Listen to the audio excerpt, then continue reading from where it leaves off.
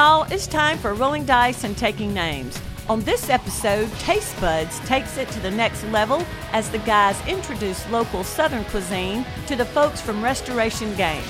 Plus, we get reviews for Starship Captains, Star Wars Deck Building Game, and Blazin'. You didn't make them try chitlins, did you? Hello and welcome to one of our normally written episodes without any ChatGPT. This is episode 283, Spinning Wheel. My name is Marty. I don't know how to respond. There's no script. There's nothing for me to do. I don't know what to do, man. I'm lost. I liked it the other way. This is Tony. It was easy. It was easy. It's like, what are we going to do for the ad spot? Just read this. Oh, okay, I can read that. Yeah. Well, I'm not. Where are they? We need those. I want back. That is something. I mean, come on.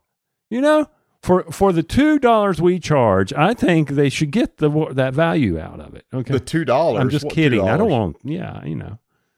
But yes, that was so easy. And the blog that took me all of 5 seconds. There's no reason why you just can't keep using it for the blog, because I have a feeling nobody reads that anyway except for the timestamps. Exactly. You know, it's funny. I was looking at our webpage. Our webpage is very basic. And I thought, should we upgrade that? But I don't know. And y'all can tell us that are listening. As a podcast, is there ever any reason to go out to a website for a podcast? Because pretty much we're giving you everything you need here. Right. I don't know. Is there any, I'm just wondering, any value to the audience to put more stuff on the webpage, if it had any value or not? I mean, it's the reason why you go out to the webpage is if you want to search for, say, a game we've covered. Okay. That's true. And we do have that all on there. You can easily find it. There is a search tab on there. So the functionality for finding stuff is totally there. I just didn't know if there's any value for having other stuff on there. Obviously, all of our links there for all of our social media. We do have special like codes and links for like, you know, the eWin racing chair. Mm-hmm. 30% off if you need a chair. Still 30% off, y'all. We haven't talked about them in a while, but it was funny. We were talking about it on Discord. And I think Ben said that he had one. He's had it for like 4 years. And he said there was a little bit of a tear in his. And then other people started chiming in. It's like, I remember Chris M. came in and said, yeah, I've had mine for like 3 years. No problems whatsoever. Mm-hmm. And mine, my original that now my son uses, doesn't have any rips or tears in it either. Yeah, I don't know. I mean, I just remember my original was very hot because it was that faux leather. The cloth is a lot cooler, isn't it? Yes, and it doesn't hug my little hips as much as I will say one thing. They have been very sturdy. This one is very sturdy. When I'm on my calls at work and I'm working from home, people go, "What are you sitting in?" And I'm like, "I'm sitting." Really? Yeah, because they see my chair, and they're like, "What is? You're a gamer?" And I said, "Well, in two aspects, video and board games. But yes, where can I get that chair?" And I tell them, I don't know if anybody's ever bought them. I keep saying it's 30% off, people. If you want a new chair for your house and you want something like this, go check it out. And I don't know if they've ever gone and done it. But you bring up a good point about the links. Those are our affiliate codes, and that's important. And what I probably should do is in our notes, I should just put our affiliate codes with our, instead of just a link to Miniature Market, I need to paste the affiliate code for the Miniature Market in the timestamps. Okay, so here's the thing. I don't even know if we have an affiliate code. Or not affiliate code, but I know if they go through our sites or through our links, isn't that tracked so they know how much traffic we're driving? I don't know. Yeah, there is something about that. That's where I'm kind of. There's a lot of other people out there that's way more updated on that. Speaking of Miniature Market, I might as well go ahead and say this. See, this is where ChatGPT was good because it kept us on script. That reminds me. We'll squirrel in a minute to something else. Okay, we'll come back to that in a second. Just so that everybody knows, because we've been talking about affiliate links and stuff like that, you may have noticed that there hasn't been an Ultra Pro commercial in a while. And just to let you know why, they are no longer a sponsor of a show. We loved working with them for a year. And full transparency, full disclosure, what happened was We had an amazing relationship with the marketing person there. The marketing person decided to pursue another career. The next person that came in that we got introduced to at Gen Con was absolutely amazing. She did some amazing stuff for us, Tony. She was always talking to us, and we knew exactly how we were working with them. We sent an email one day asking, hey, what's the specials for this month or you want us to talk about? And it bounced back saying that person doesn't work here anymore. And I told you, I went, uh-oh, that's never a good sign. So then I was trying to find somebody, okay, who do we talk to now? And I finally found somebody and said, we're trying to decide what to do with sponsorships from now on. And this was like in October, but we continue running spots for them because we never heard otherwise. And then in January, they said, well, we decided that the money that we could use for sponsorships, we're going to keep that in-house and generate our own content.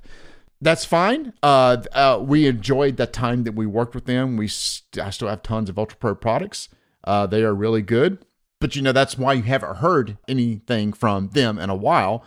So that's, I don't know if anybody was wondering, but that's the full reason. Okay. I'm good with that. Okay. Well, I'm just saying. But, well, let me just go ahead and squirrel right into this here. But you know what? Y'all can still support the show if you want to by going over to buymeamoonpie.com. We have 3 different levels over there. And let me tell you what we're starting to do with some of our funds, Tony. We are starting to do like these monthly giveaway contests on Discord where we're going to be taking games that we played in the past that we're basically kind to call our collection down, and we're sending out games to people. And all you got to do is be a member of Discord and select a game that you might want to have a chance to win, and then we'll pull a number. The problem is, Tony, is shipping is expensive for these games. Well, shipping is expensive. You can just go period. Yeah. Unless you can get them into a flat rate, but it's still basically you are buying a game for $20. You're winning a game because we're going to pay $20 shipping. That didn't come out right. It's not. No. You're not buying a game. You're not buying a game. Just no, you're not. You're not. So anyway, some of those who we've started doing this, they have been really generous, and they've gone to buymeamoonpie.com and generated a few dollars to help cover some of those costs, and we appreciate that. We're going to keep this going. But what is cool, Tony, also is that we've had some pay it forwards on our Discord channel. We've had like somebody get a game from somebody because they had an extra one. This person contacted me and said, you know what, I want to pay it forward. I got some stuff that I don't need anymore. I want to donate it to be given away to somebody else. And then somebody else has done the same thing. And so we're with several of the next upcoming contests, it's going to be from other listeners. And I'm going to keep it anonymous unless they want it known that they're going to ship the game from their house to the winner, and we'll cover their shipping. But it's really cool that people are joining in to take these games that need some love and send them out to other people who want them. So once again, I can't enter, right? No, that ain't fair. No, that's not fair. I can't do that. Yeah, you should. So if you want to get some of this action, head over to our Discord channel. That is on our website so that you can be able to go straight in there. We are under 10 now, approaching 500. And Marty will be giving out a $50 gift card when we hit the 500 mark. So hurry up if you're not a subscriber. It's a miniature market. So hurry up over there and get on our Discord channel. And it was a rambunctious group recently on some of the discussions that have been going on. We were discussing what's going on at Tantrum Con. We had a lot of the Lawnmower channel's going to kick off here because it has been unseasonably warm here in our area, and I've got to go mow some grass. And we were talking about Bert helped out somebody decide what type of pre-emergent to put down and when to put it down. I mean, we're not talking board games over here. We are talking most important subjects, though our board game channel is probably the most active. It is. That and crowdfunding. The crowdfunding channel is also very active. Speaking of over there, I have just started a game of teaching Cuba Libre on the Discord channel. So I've been playing the game remotely with people over the past couple of years, and I thought, hey, I'm going to open this up to anybody on the Discord channel who wants to learn how to play the game. There were several people who were kind of in the same boat as I would. They had physical versions of the game, never learned how to play.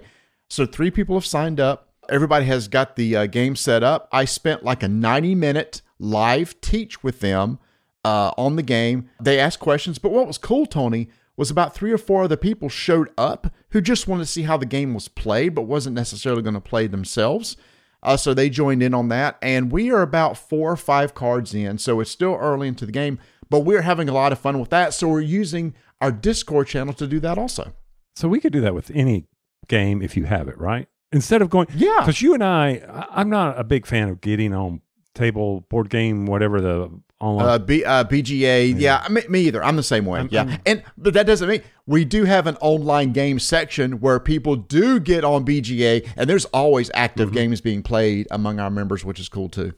So I could pick one of mine and say, okay, we could do an online strike. Well, see, that you got to pick the right game. You mean? Oh, I know. I'm just messing. I know. Well, I was just thinking. I immediately think logistics, because there are some games that just will not work logistically if, like, there's a shared deck or I don't know. We did an online strike tournament during the pandemic. We did that. That's true. And I'll admit it did not work very well. But you're right. You're doing a great job with that. I went over to Miniature Market to try to. I was going to say, you know what? I'm just going to buy one, and then for the next round, maybe I'll get on there and play. Oh, heck yeah. In fact, one that I know that you're interested in, I just played one of our listeners, Henry. I played Fire in the Lake for the first time. So now I know how to play Fire in the Lake. Not a good intro game. Some people will say it is because of the theme. Personally, I don't. I think the map is way, way, way, way, way too large, and there's way too many pieces. Cuba Libre, smaller map, less pieces to deal with. That's why I like that one. But Fire in the Lake is good. So anytime that you and anybody else here wants to play Fire in the Lake, I am ready to teach it. And honestly, for everybody that's already played Cuba Libre, it is a short teach and we'll be up and running. So you're not going to make them do the 45-minute history lesson? Well, no, it's a different history lesson. I'm sorry. I thought you were going back to Cuba Libre. The way you said that, I thought you were going short teach on that. But Fire in the Lake's a shorter. Short teach for Fire in the Lake for like you, me, and anybody else here that wants to play sometime on like a Saturday or something. All right. So our friends, Don and I, they just got a new car. They got a Tesla, and they were showing us this Tesla, and I was interested in. Okay, I've never seen the inside of a Tesla. I've only seen the outside as they go speeding past me. Sure. And have you ever sat inside of one of those? I have. Okay. I did not know it did not have a dash. Yeah. It has a screen. And I'm like, okay, what is this thing? So anyway, they drove down to Florida and they said, you know what we did? And I said, what was that? They said they listened to a couple of our podcasts because they're starting to really enjoy playing games, and they've got Sorry. I know, that's what I said. Sorry. If they're listening, I apologize. They're not going to listen. No, here's the thing. If they listen to our two episodes, they will not be listening to this one, so never mind. They said two things. I said, so which ones did you listen to? And they said, we don't remember. Oh, no. I said, that's fair.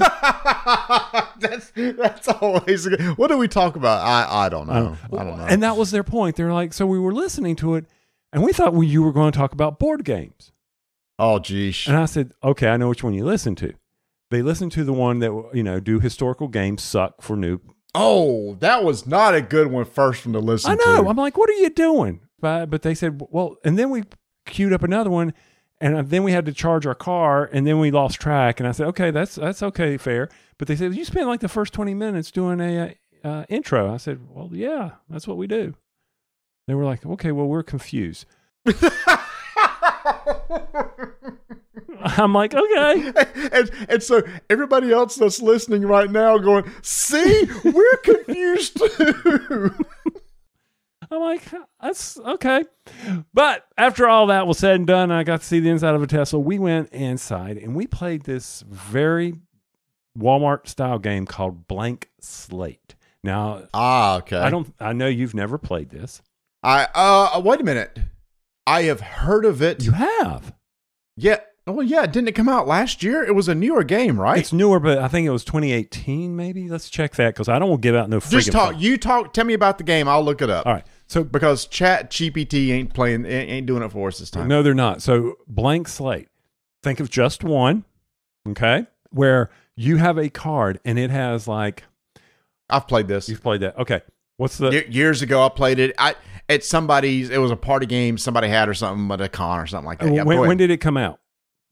2018. 2018. Right. So I was right. So I don't owe anybody $5. The OP publishes it. See, so it's a Walmart game. I call them Walmart Target games. So yeah, so you have either before a word or after a word a blank, such as blank jam, grape jam, pearl jam, grape jam. You pick one word and you write it down. Just one word. Why is that hard for some people sometimes? Just one. Just one word, people. That's another game. Just one. Just one. So that's what I was associating. That's why they picked it up, because it looked like that for them, and they loved just one. And it was interesting. I liked the scoring in it. I like how if 2 people match, that's worth 3 points. If more than 2 people match, that's only 1 point. And if you don't match anybody, it's no points. And I like that it is a set score of 25 or wherever you pick. And that's the end of the game. So Donna really, really enjoyed it. And I'm like, okay, well, if you think you want to need to add it to the collection, you go right ahead. I'm not going to add it to the collection because I have just one. But it was interesting because I had not seen this game. And I was glad that they introduced it to me. But that's cool. Yeah. So now you're having other gamers introduce you to games that you haven't played. That's neat. Yeah, and I also like the player count on it. So I was like, okay, this is good. This is a good one to bring out that you can have a lot more player count versus, where just one is very... It's the opposite of just one. Instead of not matching, you want to match. And it was very interesting. Of the 3 couples, the couples kept matching. That was wild. So you always had 2. Like Donna and I were constantly matching. I forgot what was the jam. Oh, strawberry jam. We both wrote down strawberry. Why? Because it's in our refrigerator. I mean, to me, any game like that where there's some sort of words where we relate to somebody else, something like that, you're more likely to relate to really good friends or spouses because you're getting that same mindset. Which is why we killed it at Codenames. Oh, by the way, we have a Codenames game coming up in March, don't we? A live one? Yes. Is it March? Or is it April? It's April. Okay, it's April. We'll keep everybody informed, but we're going to do another one of Tim's Codenames live events, which is always fun too. So we'll let you know about that. Okay, so let me tell you about a game that I got to play that you did not at Tantrum Con, which you and I just came from. We're recording this on a Sunday. Tantrum Con was this weekend. It was actually wrapped up today, but you and I were there all day Saturday for some events. Friday night, I got to play a game called Dice Manor, and this is coming out from Arcane Wonders as by designer Garrett Herder. And I showed it to you on the table, Tony, because it was in the Learn to Play area. And I thought you might be interested because of the dice mechanic. Oh, yeah. And it's got dice in it. I'm going to enjoy it. And by the way, for those that did not know, TantrumCon was the weekend of the 24th, 25th, and 26th of February. So if you're listening to it like in this episode in April, like my friends, it wasn't that past weekend in April you were listening. Just so. My bad. No. My bad. After this, we'll tell a little bit about TantrumCon too, because they did an amazing job. Always. We had our moon pie eating event, which was funny. There's a new record now. Somebody ate 6 mini moon pies in 1 minute and 15 seconds.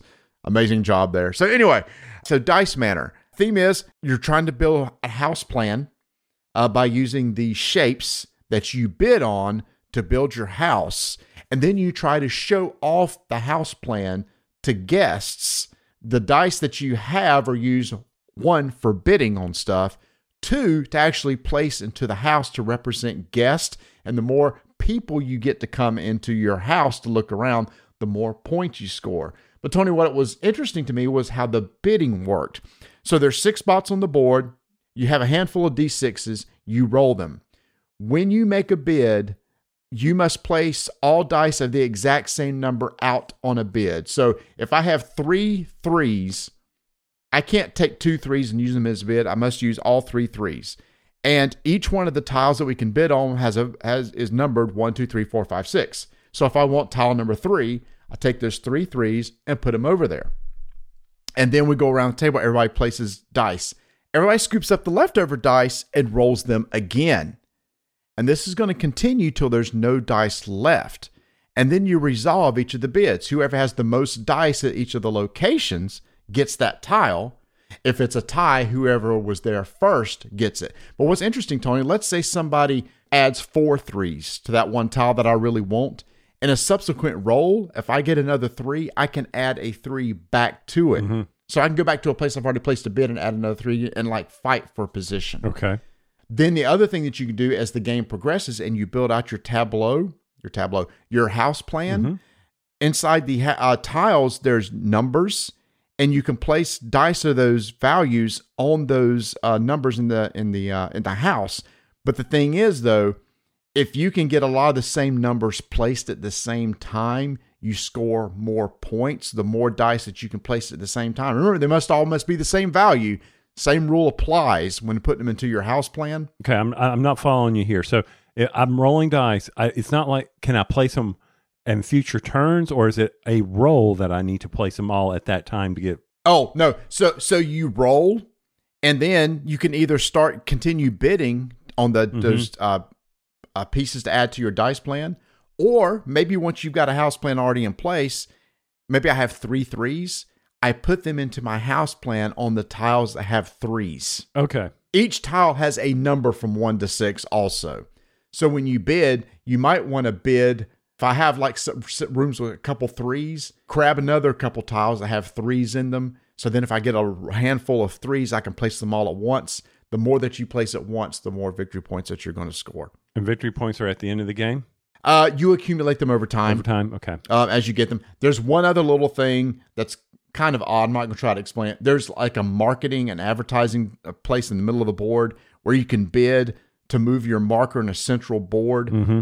And your marker moves one direction, and you can. There's a way to move your dice. You have 2 extra dice on the board that moves towards your marker. When they touch, you unlock an extra die to roll. Okay. So there is a way to unlock a couple additional die that you can use during your turn. But what I thought was unique was rolling, putting out all of one number, then scooping them up and rolling again. That's what threw me off. It's not one roll and then just place with the roll that you have. You keep re-rolling whatever leftover dice that you have not placed yet. All right. And this is coming. Is it out or no? This was in the. Yeah. Who taught me? Was it Will? Will from a Tantrum House taught me. He said it's actually supposed to be out anytime now, and it plays in 30 to 45 minutes, 2 to 4 players. So it's a fast game. Okay. And I enjoyed the one game we played, Dice Theme Park, with the dice and that kind of. So, yeah, this sounds interesting. So I look forward to it. Yep. Dice Manor, Arcane Wonders. Now, I have a question about Tantrum Con. Sure. So when we were there, great support, Kevin, Melissa, Will, the whole team, Ryan, everybody. I can't name them. The Tantrum House has expanded. It's now a big, huge home. It's a big mansion of people. It's no longer a small little cottage. So the Tantrum House is huge. Oh, I get it. Wow. I am so sorry. I am slow tonight. I understand now. It's Tantrum Mansion. Understand. Got it. Yeah, it's not a house. It's a mansion. They put on an amazing show. They have definitely exceeded the space at that facility. Mm-hmm. And here in Charlotte, North Carolina. Yeah, they had, and they're looking for a new place. So I'm excited for 2024. I can't wait for them to announce the dates, and maybe this time I'll show up on Friday. But don't start. I can see you looking at me. Don't do it. Oh, I'm looking at you, big boy. I know. Don't be looking at me. I look forward to this every year. I loved it when we went to Greenville, and that was a very nice facility. But always. They do. I know we've already said it, they do a great job. I mean, people talk about just how well it's run, how much free space that you have to play games. They've got, there's plenty of people there that are willing to teach you games. I mean, throw up the tent and people are running right there. Great designers. Mr. Lanius is always there. We saw Matt Wolf. I'm sure, those were just the 2 that I quickly saw. I'm sure there were a ton more there that I just completely. We hung out with Rob and Brandon from Blue Peg Pink Peg who came down. Nate Bivens, our good buddy, was there. He was demoing one of his games. You missed the barbecue on Friday night with Rob and Brandon and Berkey from Game Toppers. Did you see he did a post recently? Berkey did a post. He went to Nobles and said it was better. Okay, that's fair. I haven't been to Nobles, so I don't know. Okay, so he was like, "That's a good place to go to." I was the tables were well spaced out. Little things like that, they can really make a convention. Yeah, they can. Now, I don't think we're supposed to say where it potentially could be next year, but I will say this, with the ideas they had, there is one that if it's there, y'all need to come to Charlotte to this convention because it is in an amazing location of Charlotte. It's one of those things you park, you'll never have to get in your car.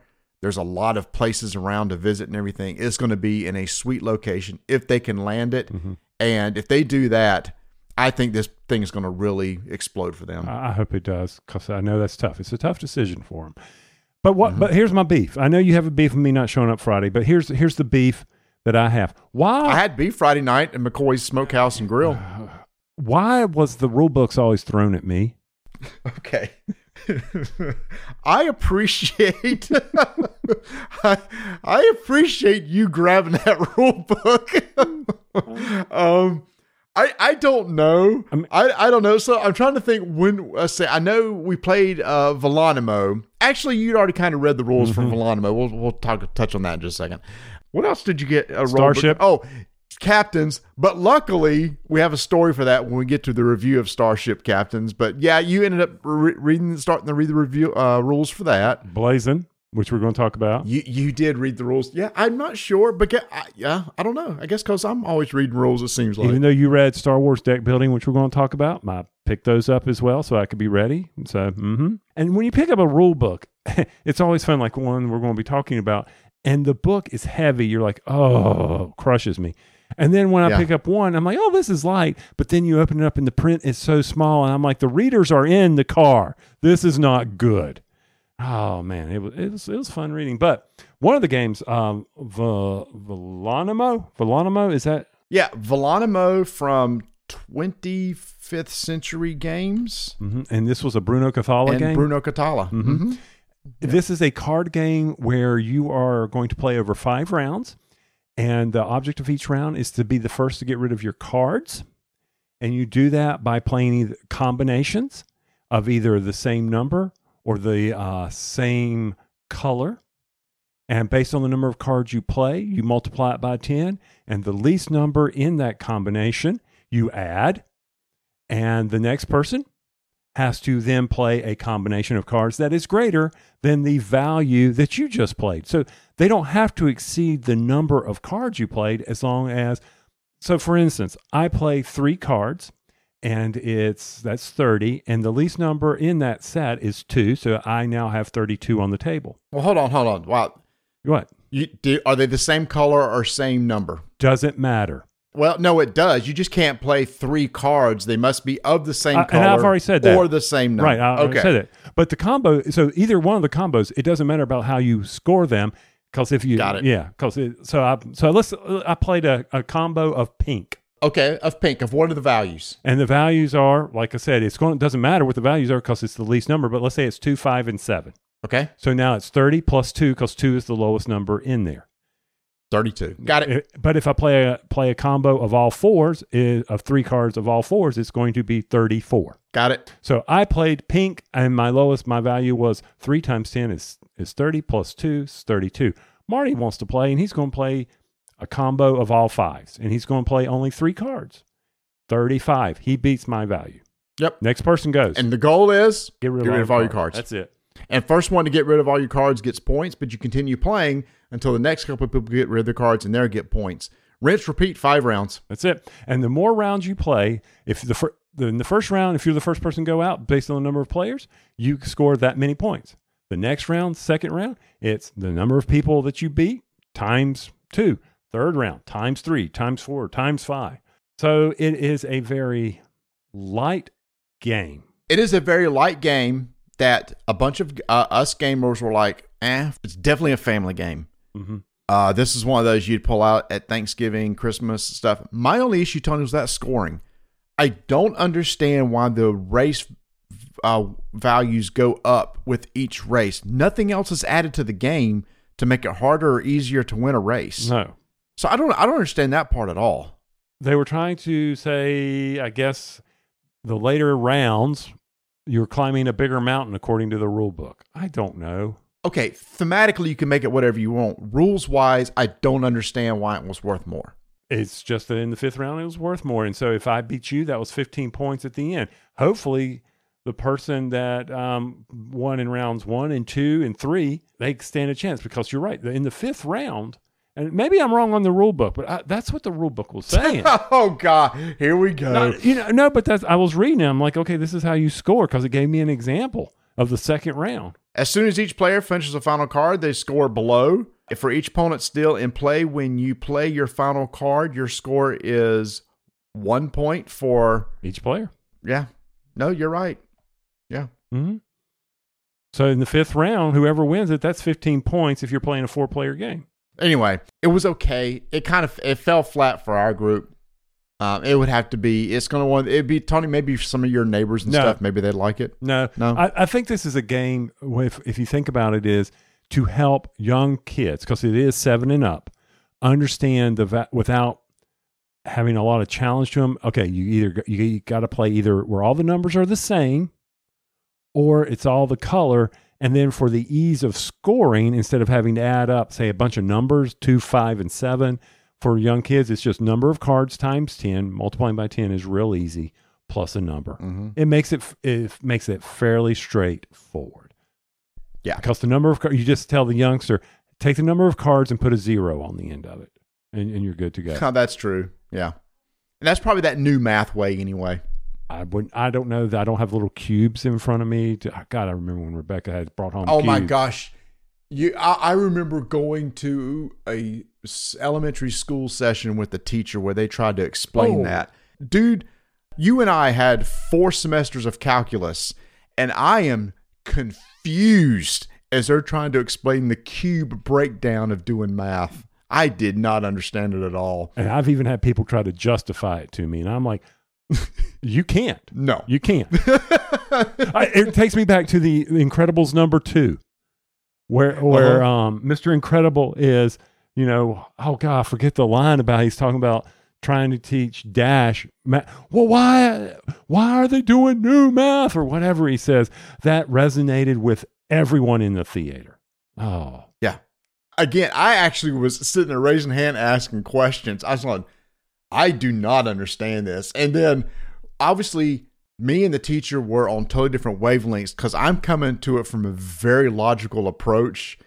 And it seems like to me the way that it was approached was more abstract. Okay, anyway, that's a squirrel. I don't even know if they do that anymore. Maybe they don't. Hey, if you got young kids, let me know. They're still teaching that whole cube mechanism of breaking numbers down. Was it to add or multiply or something like that? Break them down into sets of 10s or something. I don't know. Math is math. That's what he says. Math is math. That's true. But anyway, Tantrum Con, always a great event. Come back next year. All the games we're going to be reviewing in this were games that we got to check out over at Tantrum Con, so I can't wait to talk about those. But before we get over to those games, we've got a special Taste Buds. Taste Buds. Taste Buds. Taste Buds.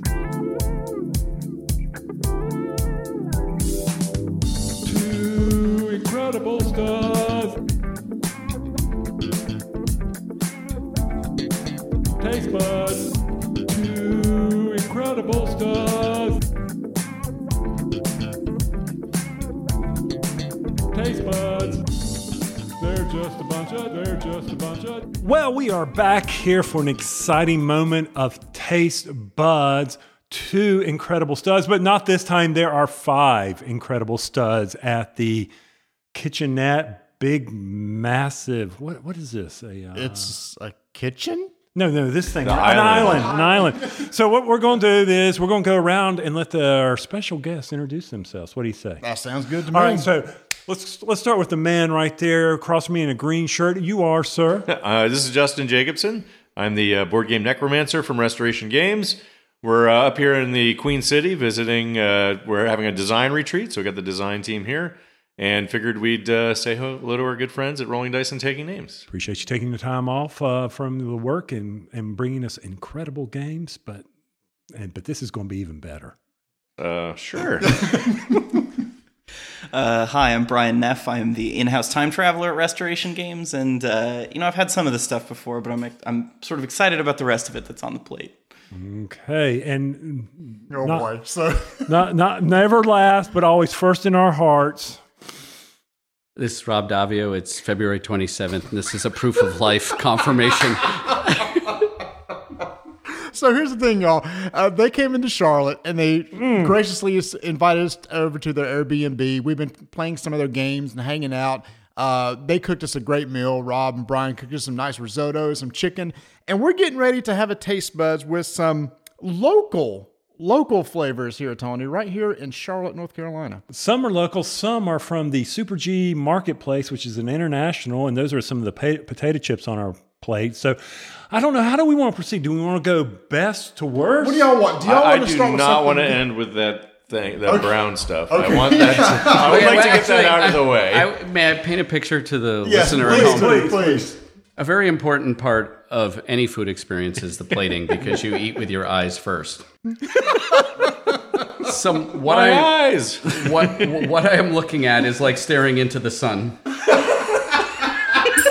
It burns. It is a small plate filled with various shades of beige and orange, put down by a child in a haphazard manner.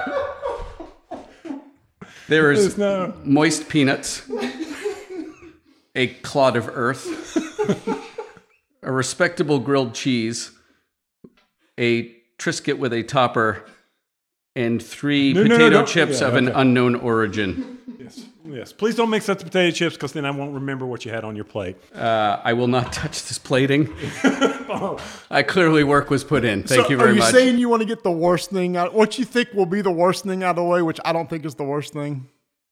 Yes. Okay. The worst thing? Yeah. All right. So here's the thing, though. So, yeah, but Brian, we want you to comment. But we about don't the have worst to thing. do it first. I just don't want to do it last. Don't want to do it last. So Brian has some history here on the worst thing on our plate, which is Liver mush. The name needs work. So actually, in all seriousness, I love local cuisine, and I say learn of people by eating their food. And there's almost always something really funky about local cuisine. Some type of like this liver mush where people like, here's a weird part of an animal, and we're going to make something good out of it.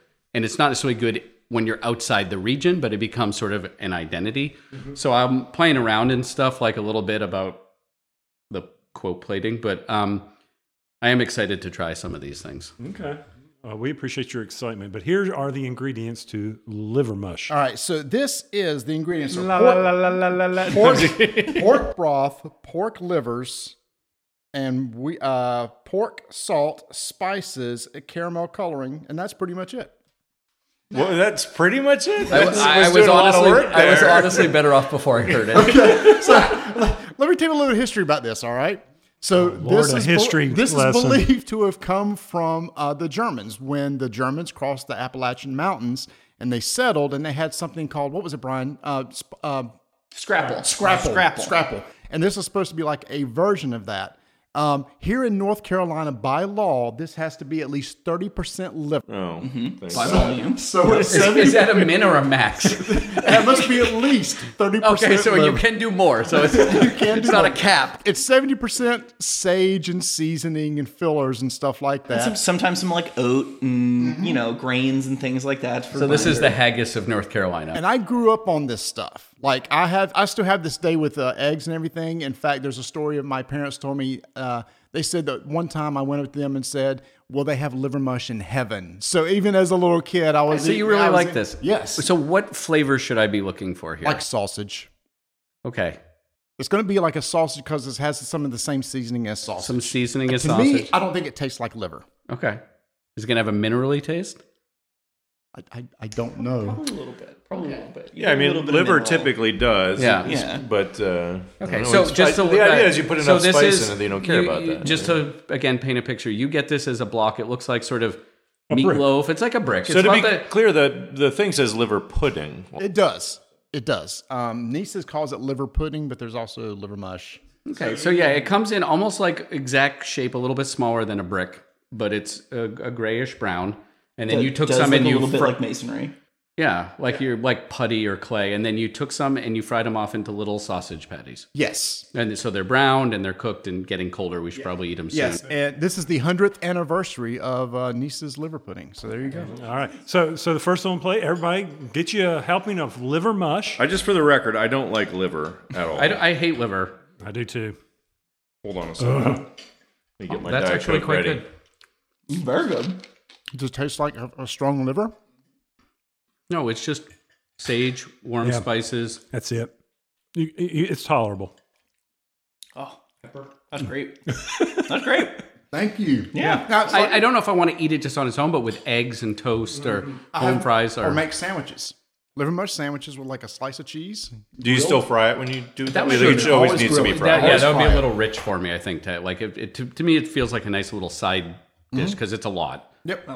I think the more you fry it, the crispier you get it, the better. Yours is Yes, gone. I tried You to ate the make whole it- thing. I tried to make it crispy. I like it. Brian, here you go, buddy. They're passing plates to So, give Brian for the more of record, it actually tasted okay, but I'm very much like a psychological eater, as anyone on the team knows. Like, Oh, yeah. even mention the word beans, which I just said. Like, I just have a visceral revulsion to it.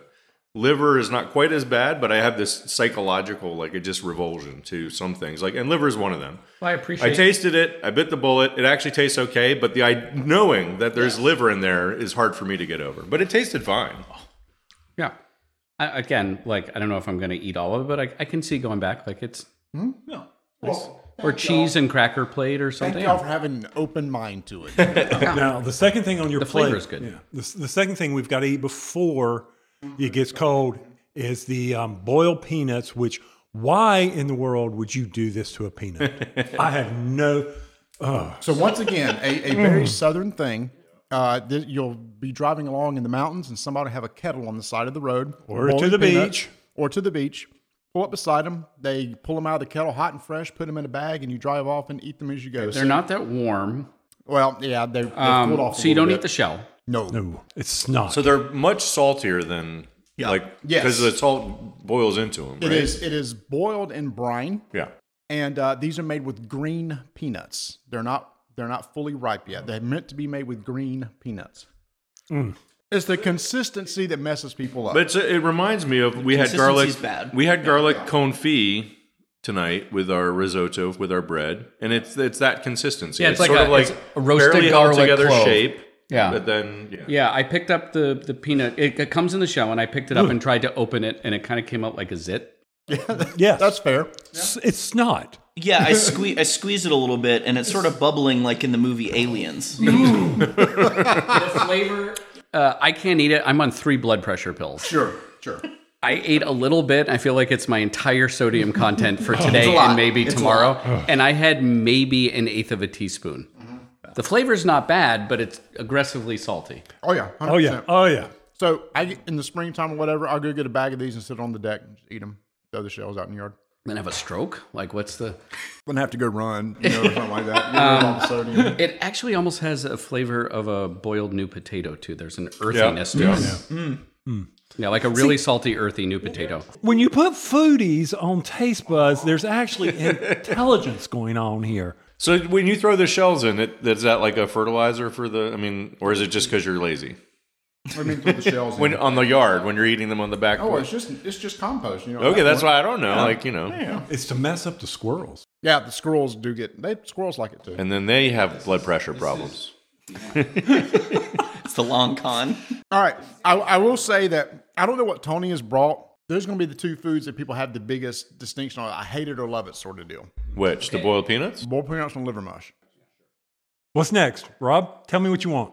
I want to know a little more about these potato chips, including if I'm going to eat something violently spicy, I'd like a warning. No, they're Okay. not. They are not spicy by any means.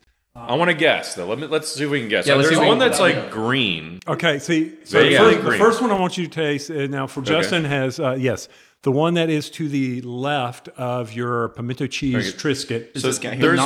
There's a plain one non-ruffle, and then the two plain one. two Yeah, the plain with one. red with It smells ridges. like a burnt tire. And you say this is from what type of restaurant? Wait, market? what country? or region. I do not know because I'm not being mean here. It's the language. Oh, it's not in English. The bag's not in English. Do you even know what I mean? What it tells you is so that you Oh. can pick it Is up. it an Asian market? It's an Asian market. that's- yeah. Oh, okay. All right. All right. So this It smells hot, spicy, burnt rubber.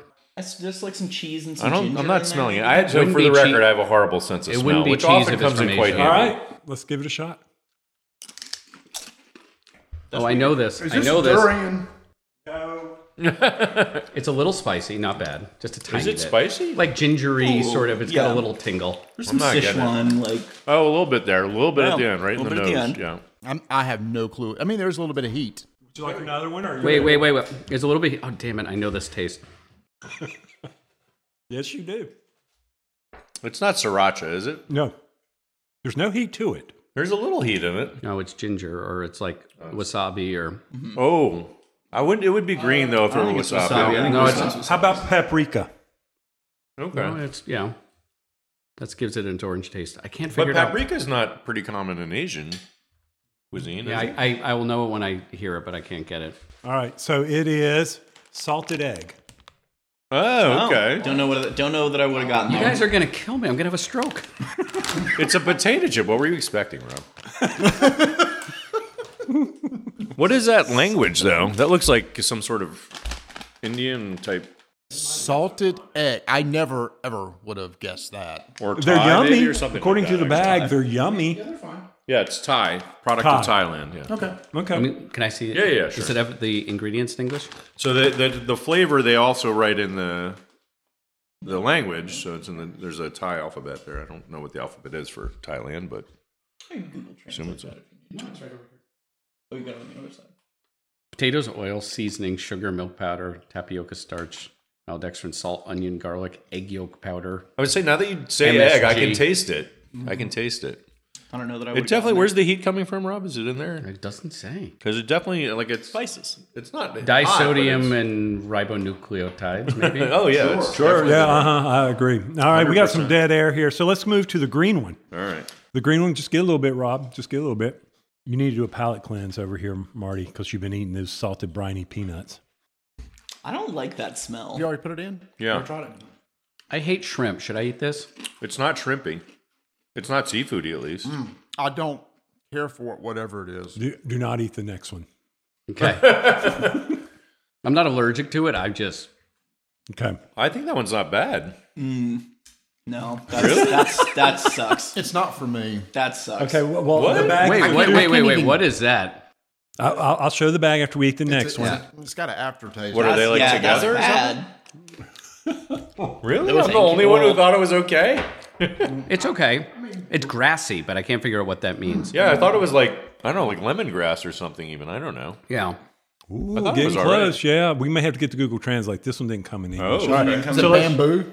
It's not bamboo. Well, what, you going to tell us what it is? No, because I got to get the bag. But if this one, it's a 2-for-1 bag, so they mix okay. them. Oh, they put okay, them both in okay. there. All right, let's take. Oh, that definitely I'm has not- a seafoody do not flavor. know. Yeah, it has a No, seafoody Rob, flavor no. or smell even. And I can't smell, so it's God, strong. no. Yeah, that's No. that's fish sauce. All right, I'm going to try this. Funk. Funk. It's not. I like that one more than the last one. No. Hey, nothing I'm against... with Brian. What? He and I's tasted What the was same. wrong with I the like last this one. one? There's a better lot than of the a other lot of one. culture, especially in Southeast Asia, that just love fish and funk There is some and sort of fermented stuff. SS of fish, seafood, something. I'm gonna see if I can Talk to Google us. translate Yeah, this. one of them is a prawn. Yeah, it's salted prawn or barbecue prawn is the last one you just tried. Okay. Yep. Grilled shrimp and seafood sauce. So the other one was seafoody Okay. or seafood sauce. Yeah, the green one is grilled shrimp, Oh, the green one's grilled shrimp. and the other one is seafood dipping sauce. Huh?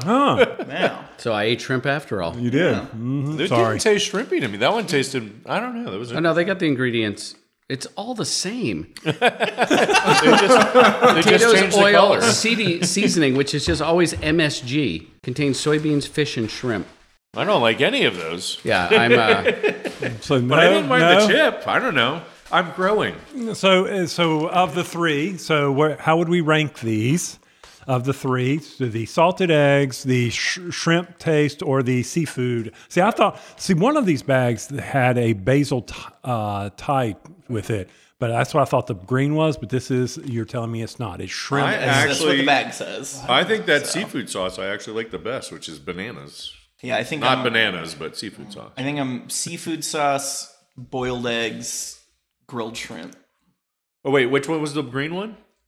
That was the grilled shrimp. Really? Because the color green is on this side where there's the picture of the sauce, I and can't orange tell you. is the. I'm pretty sure green is the seafood sauce. Just based on the thing, like green is on the side with the sauce. I appreciate this culture's chips, then they're enough for me. How about this culture's chips, All right. Rob? Pork Transition. rinds. Fried pork skins. Again, another southern delicacy because you got to use every part of the Okay, pig. just because it's food doesn't mean it's a delicacy, Every though. part of the pig. Now, if you get lucky, you might find one with a little bit of hair left on it. Sorry, you're gonna have to bleep that. So I'm not a big pork rind guy, but back when I did Atkins in the '90s or whatever, Yes. they were very big. This is actually this is low carb. This is actually good for Atkins. I used to eat this all. This and beef jerky was good. Yeah. Sodium's pretty good Everybody too. make sure Zero you're crunching carbs. good into the mic. Crunch good into the mic. Mm-hmm. Yeah, they're all right. Not. Yeah, it's, Sodium's not great for you, but No, it's like a salted packing peanut. that's fair. Yeah, it's absolutely just crunch. Like if you take a packing peanut out of a box and eat it. Yep. you get a little bit Now, of the bacony taste in there. It's pretty good. Yeah. I got just the plain ones. They also have barbecue and other flavors. I mean, it's too. not bad conceptually. I'm eating skin and livers, right? Do you ever eat the pig, or do you just? Does that just get shipped up north? That's the barbecue. That's the Carolina barbecue. barbecue. So after the barbecue, this is what's left over and processed. All right, I'm about to throw down here though. Carolina barbecue is my least favorite style of barbecue. I said it. That's fair. So I went to school in Carolina, as you know, Right. and we had plenty of, and it's okay, but it's my least. does it matter Let me what- to be clear. I love barbecue, so being my least favorite barbecue is fine. But I it's was going to say, is it the sauce? Yeah, it's the vinegar is sauce. It okay, but do you like the Western, which is tomato based? yes, Or the Okay. South, or the It's- South it's the Carolina vinegar that's sauce. mustard. And South Carolina's mustard. it's Mustard. okay. Mustard I don't sauce. particularly love that So either. you It's like- the vinegar sauce. You like Carolina barbecue as long as it has the Western style Yes, sauce. yes, on it. that's There true. you go. What's your favorite kind of barbecue? Memphis, Okay. Yep. Got some heat. or just my favorite barbecue is Texas brisket. Texas brisket. And I don't barbecue. need any sauce. I like it with sauce or whatever. But if I'm actual ribs or Memphis ribs with a Memphis sauce, love it. I love barbecues. Now it's funny. These next All right, couple yes. things. Growing up, like the cheapest kind of cheese you could get is pimento cheese, but for some reason it's Now you become can't. really hot. It's Or hip, not, yeah. not hot. Oh, yeah. It's been like there's a bunch of high end Southern restaurants in sure. Charlotte that feature pimento cheese and a lot of different things. It's now. pure hipster. Is it? Oh, I bleeped the wrong one. It's full hipster bolt. There we go. So we have a grilled cheese made with it, and then just some on a Triscuit if you just want to taste the cheese itself. So this is a grilled cheese with pimento. So what makes pimento cheese Doing the pimento grilled cheese? cheese first. it's made with mayonnaise, a really good cut of cheddar cheese, and then a little bit of pimento mixed into Yeah. it. I love pimento cheese. So right up my alley. So That's great. growing up, and if you went It's to like a fancy Velveeta. well, if you get Polly's Island pimento cheese, the real hipster stuff, it's got a lot of kick to it. It's really Yeah. good. But growing up It's here, creamier this than is what you would get at a wedding, except the crust would be cut off the white bread, and they'd give you pimento cheese sandwiches, finger sandwiches, as well as egg salad sandwiches at weddings. Well, I gotta say this is delicious. So Yeah. And this is made actually right here in Charlotte. It's called Queen Charlotte's pimento cheese. Nice, very good. Sweet, it's creamy, it's lovely. It's very homey. I mean, for the South, for America, like I don't think the French or something would find this. A lot of people but- like putting it on burgers. I like pimento cheese burgers. Yeah, I bet it melts well, and it's got that sweetness that works well. Yeah. yeah, take the burger, dig out some of the center, throw some pimento cheese in it, and then cap it with some more meat. Now we got extras of everything. What more do you want? Here, salted eggs. I can make some more liver mush. I can fry some more liver mush right now. Hey, well, I could go get the pimento cheese. If you want to talk about good, dip a salted potato chip in some pimento cheese yeah. I can fry you a liver mush, put pimento cheese on it, and put it between two pieces of bread. on that white bread right there. Woo! Them some good eats. I really feel like I'm in the South. Well, we really appreciate y'all biting whatever we put on the plate here. They won't say bite the Yeah, bread. y'all are really good sports. I was trying to, and to be fair, now Justin was the one that actually reached out 2 days ago and said, "Hey, y'all going to be with us? Why don't we do a taste buds?" And then my wheels just start spinning in my head about trying to think of something that would be unique. And this is all the stuff I came up with. Yeah, I was thinking moon pies, and we got liver mush, but it was fun. Thank you. I mean, 60% of what was there was good. Well, I was looking for pickled pig's feet, but I couldn't find it. Oh, thank a the shame. Lord. Actually, what I'm taking away, taking away the chips, which are not from the Right. South, but you Yes. bought on a dare or something. But Yeah. what I'm getting is homey food, salty food, emphasis on pork. And also just like some sweetness. Like there's like a very comforting nature to these sorts of foods that you're putting here. Yes, it's Southern comfort food. Yeah. That's what it's called. Southern comfort food. I can see being a kid or something like that, or just like, even as an adult going back to your childhood and having those peanuts or having a grilled cheese with pimento, and it's just comforting. Yep, that's exactly what it is. Also, we have a lot of soul food restaurants around here Oh, that yes. specialize in a lot of this stuff too. So some really good stuff around here. So tell us before we get out of Yes. here what's happening at Restoration Games. Well, we're here on our design retreat, which is fun. So we spent a lot of time playing some old games just to see some fun stuff. Maybe if we had some ideas for some new games. And then we're playtesting a lot of prototypes. When is this coming out? I think that's an important question. This is coming out a week from tomorrow. That doesn't help anybody. So it'd be the first Tuesday in March. Okay, so that will be after we announce the thing, right? Yeah. Okay, I just want to triple check. Oh, nice. I'll get in trouble with Suzanne. No, I was ahead. I'd done the math. I was going to talk about it if you hadn't. So this will have been announced by the time this airs, but we are going to be doing Unmatched Adventures, Tales to It Maze. We're going to be running a Kickstarter on March 23rd, and it's a very special new kind of Unmatched set. When you want to talk about it? Rob's putting a cookie in his mouth or something. Brian, you want to take this one? Yeah, for sure. So Unmatched Adventures Tales to a Maze is a cooperative take on Unmatched where you can team up with, you can play by yourself or team up with another, 3 people to take on some villains and, try and save the day. And it comes with 4 heroes that you can play, in a regular Unmatched game. You can also take all of your other heroes that you have from your other Unmatched sets, bring them in and play Unmatched Adventures with them. We're very excited about it, and it's just been a blast to work on. Yeah, we have Kwanchai Moria doing the cover art and the art for the foes. We have 4 different artists doing the 4 hero decks, and it's a much bigger sort of set because it comes with a lot of bits and bobs. The minis for the villains are extra cool. They're not special like standard minis. They're a little bit larger. They're 2-piece. They've got a little bit of bling to them, so that's kind of fun. And it's just a different way to play. So we're excited because there might be people who want to play with younger kids so they can play cooperatively, or people who don't like the aggressive nature of a skirmish game, but they're interested in trying out Unmatched and seeing those fun combinations. So now you can, again, you could take your, Daredevil and bring him and fight Mothman as one of the villains. So, for example, the 2 villains are Mothman, Martian Invader. There's a bunch of minions you can choose from too that help them out, and it should be a lot of fun. I'm excited for show people this. It's something that got brought to us by a couple of our big fans. They had designed the original design. We did the final development on it, and been working on it for a couple of years now. Yeah. So I'm excited to finally show people the new direction. And we might have a minion in there that's from North Carolina. I believe Skunk Ape's from North Carolina, isn't he? Skunk Ape? Skunk Ape? No, Skunk Ape's from Florida. Skunk Ape's from Florida. That's what it is. Bigfoot's from North Carolina. Bigfoot's from North Carolina. We don't have Bigfoot in there. We already have Bigfoot. We already have Bigfoot. That's why we don't have him in there. So this is a game that I got to, I'm sure it's changed a lot. I got to play test a little bit of Origins last year and had a blast with it. It was fun. It is a really solid, fun co-op game. And I know it's already been shown, but we got to see the box cover, which looks absolutely amazing. So Kwanchai is someone we've been dying to work with on Unmatched. As you know, we get all different artists from all over the place, and Kwanchai, I've been dying to work with him on it.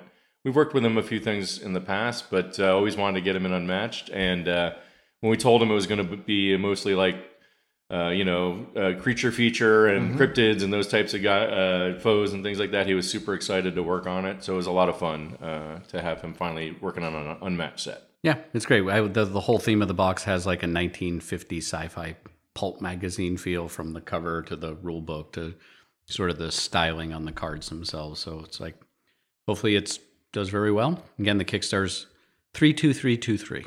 32323. And when do you think something like that might ship projected? It's actually going to ship pretty close to Gen Con. Mm-hmm. Yeah, so we have actually started production, like early production on it. Okay. And the reason why we're doing a Kickstarter is because it's a new direction. Kickstarter is a good opportunity to get some eyes on it and have more room to explain people what it's all about. Mm-hmm. So if we just try and do it through marketing, it's hard to convey sort of all the stuff that's in the box and all the things you can do with it and things like that. So the Kickstarter page gives us a lot of real estate to try and, present that information to people. Yeah, because you can play it cooperatively if that's how you want to buy it. If you're a person who likes competitive Unmatched, you can buy it for the heroes. It all sort of works together. So the Kickstarter gives us a really good opportunity. You can play competitively just with the on box. The map, You can use the maps that come with it. There's special maps for the cooperative game, but you can also just play a regular competitive game on them as well. So it's hard to explain all that just through a couple of tweets. So we thought a Kickstarter would be a good way to do that. But we also, the game's essentially done. Kickstarters, you'll see, is very straightforward. No stretch goals, not that long. It's really just an opportunity to put a spotlight on it, show people everything that's going on with it. We do have a couple of goodies that you'll get, some freebies if you back the Kickstarter to make it worth people's while. We're looking forward to it. And then in addition to that, we have a couple of new prototypes. You've seen a couple of them that we can't talk about. Sure. So we have some new stuff that'll be coming. That stuff's not going to be coming out till next year. Obviously, the Return to Dark Tower Covenant expansion is coming later this year. Thunder Road is on a boat right now. And then, of course, we have Crossbows and Catapults. That'll be going to Kickstarter in June. Mm-hmm. And that'll be fulfilling early next year. And that one's coming along nicely. So the whole idea behind the design retreat was we had a little fun with some old games, but then we took all our sort of in development stuff and we're just taking 3 days, jamming on them, putting all the finishing touches on everything and getting it off our plate and get it over to the picture people. I will say it's really cool how y'all brought like a lot of old games, like you said, Rob, some games that you've worked on in the past and kind of going through them again. And we played one earlier tonight. I don't know if we could say what else. We don't know if we're doing it.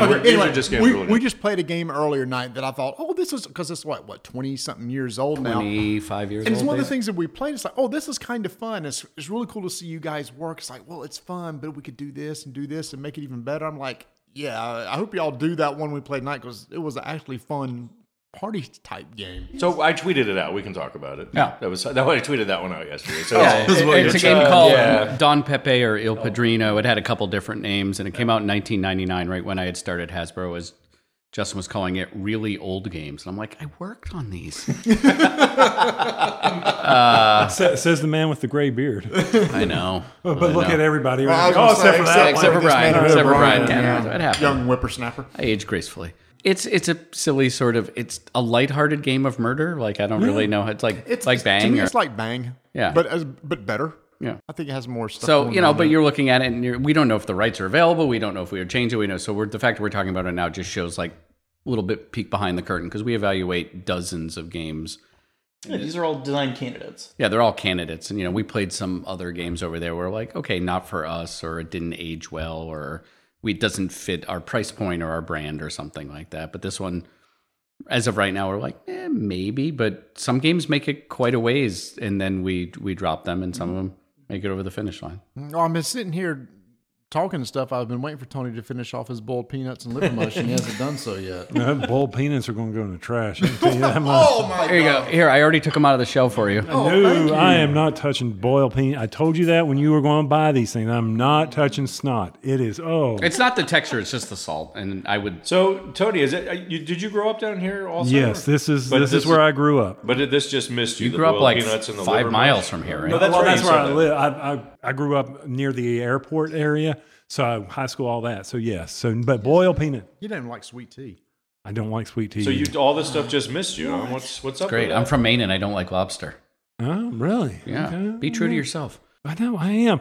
No, but I do have the Coke. That's definitely the Diet Coke Zero. But no, that is not good. I don't know why you were on those boiled peanuts. No. He was just having a seizure from the sodium. Oh, is that what it was? My CPR license expired 2 years ago, so knock yourself out. Do what you need to do. So we appreciate you gentlemen picking Charlotte to have your retreat, and this is an amazing location. I hope you come back, and if you do, we'd love to come. We promise we'll bring better stuff next time. Oh, yeah, but remember, this is all Justin's fault. Is this all Justin? This is all Justin's fault, but I'm glad the guy thought of it because this was a lot of fun. Yeah, we're going to do it. We're going to do it again. Absolutely. Love to. So, y'all, keep an eye out for the Kickstarter coming out the end of March. The name of Unmatched Adventures, Tales to Amaze. Yeah, y'all, I've played it. Again, it was an early version, but I had a lot of fun playing it. And this was on, like, prototype maps and everything like that. So I can't wait to see what the final version looks like. I've seen the art of the cards, which is absolutely amazing. And y'all should be able to go out to the Kickstarter preview page. You'll probably see that stuff right now anyway.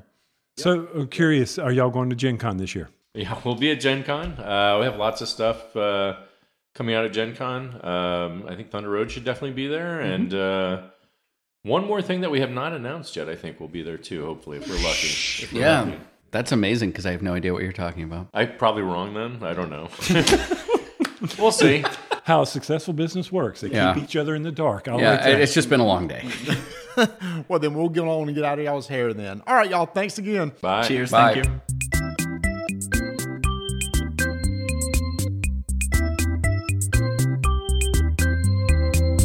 It was a huge Kickstarter for Portal. Now it's available 11. You want to be a football manager or soccer manager, as I say here in the States, then you need to check out this new game from Portal Games that is shipping right now. It's in stores 11. It goes to 11. Not 10, 11. You're not playing the game of soccer necessarily. You're managing a club. You're trying to get players and do management, take care of the stadium and everything like that. Sounds like a really, really cool Euro. It's available right now. And he's starting to talk a lot about Thorgal. Have you gotten your graphic novel yet, Tony? I have not. I have not gotten my graphic novel. I can't. By the way, I was wrong on the last episode. I said the author was Polish. That's incorrect. He's Belgian. The artist is Polish.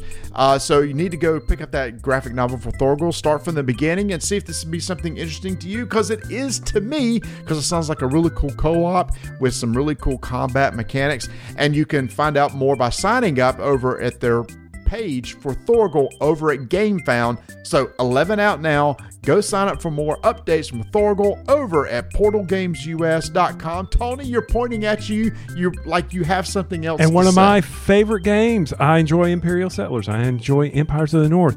But the 51st State Ultimate Edition bundle pre-order is out there. Yeah, it's $90. If you're like me, you're saving up your allowance. I already mentioned it, but you get everything. We're talking the Ultimate Edition, including the base game and the expansions, Winter, New Era, Scavengers, Allies, Moloch, and No Man's Land, plus 20 promo cards. And our favorite thing of all, the most needed accessory of all games, is a neoprene playmate. Playmat. I wish it was a never mind. We will continue on. But that is... Oh, Ignacy, you're paying for this. Wait a minute. Wait. Is that a stretch goal? I'm just kind of curious. A neoprene playmate? It might be. I don't know. Oh, my heavens. So anyway, be sure to head over, as Marty said, to shopportalgames.com to get that pre-order in. You don't want to miss it.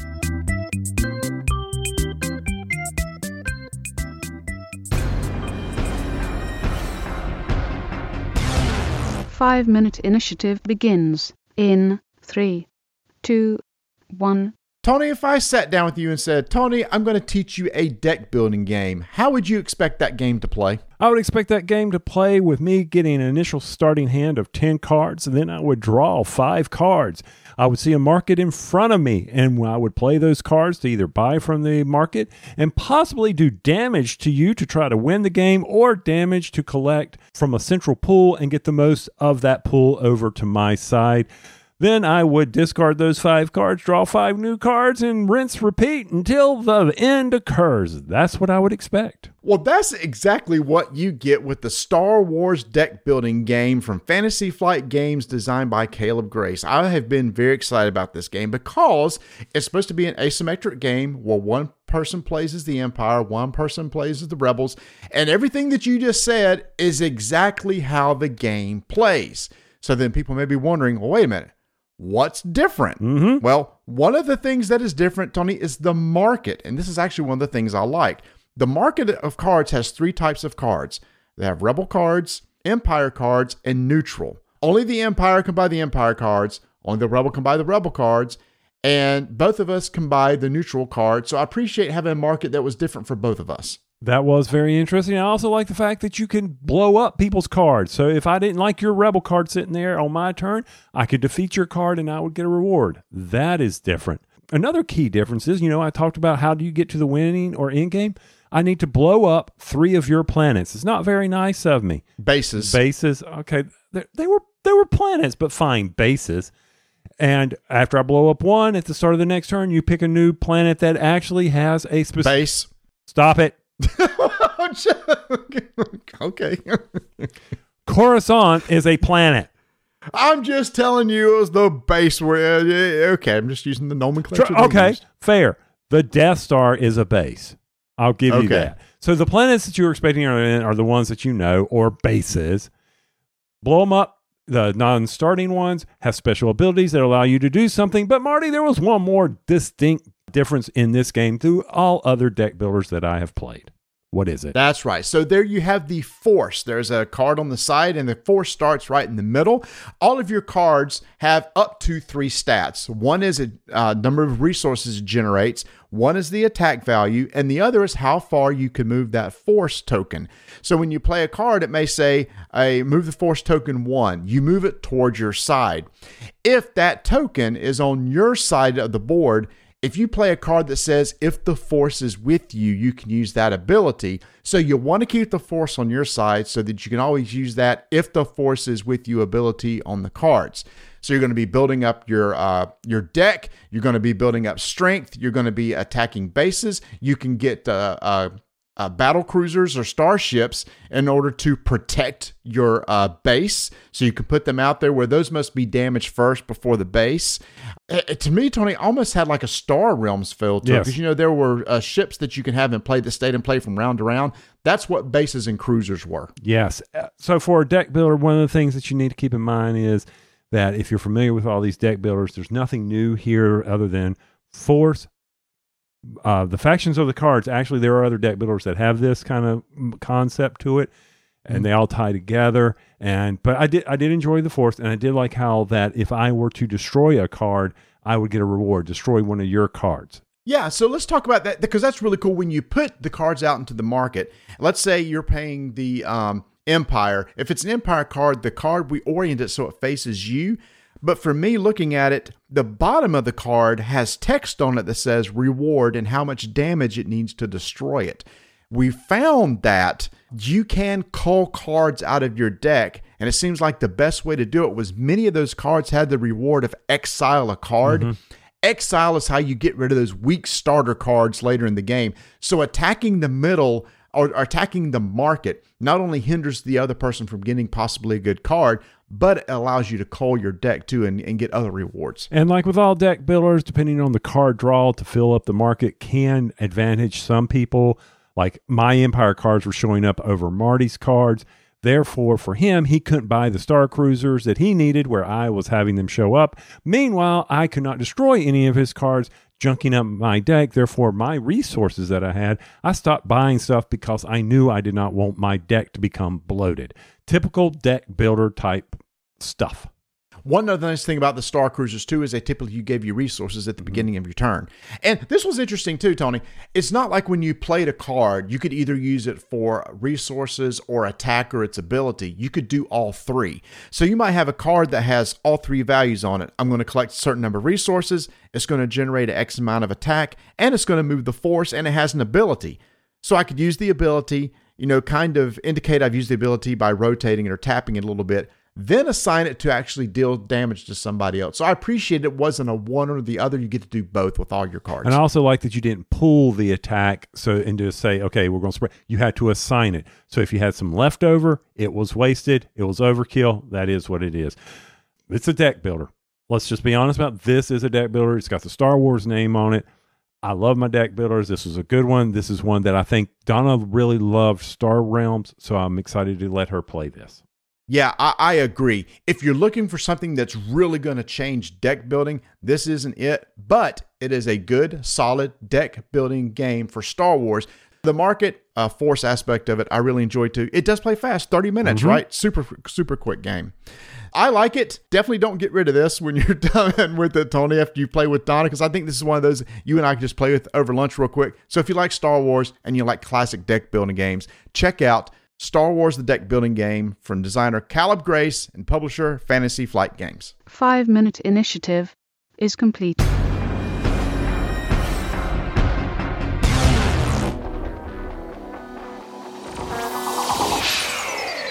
All right, so it's Saturday night, Tony, and you're like, all right, what's another game we can play? And we received a copy of Starship Captains. And you said, man, and we saw this back at Gen Con. We were very interested in it. It's from CGE Games, designer Peter Hofgaard. And you said, give me that. So you got it. You took the shrink off. You pulled out the rule book and started reading. Somebody at our table said, I think they had this set up in the Learn to Play room. And we thought, oh, that's really cool. So they went and checked. contacted us and said, it's set up here. And went, oh, sweet. So we hadn't got to set it up. We went over there, sat down, and then Tony, you the good person that you are, start trying to read through the rules, make sure it's set up correctly.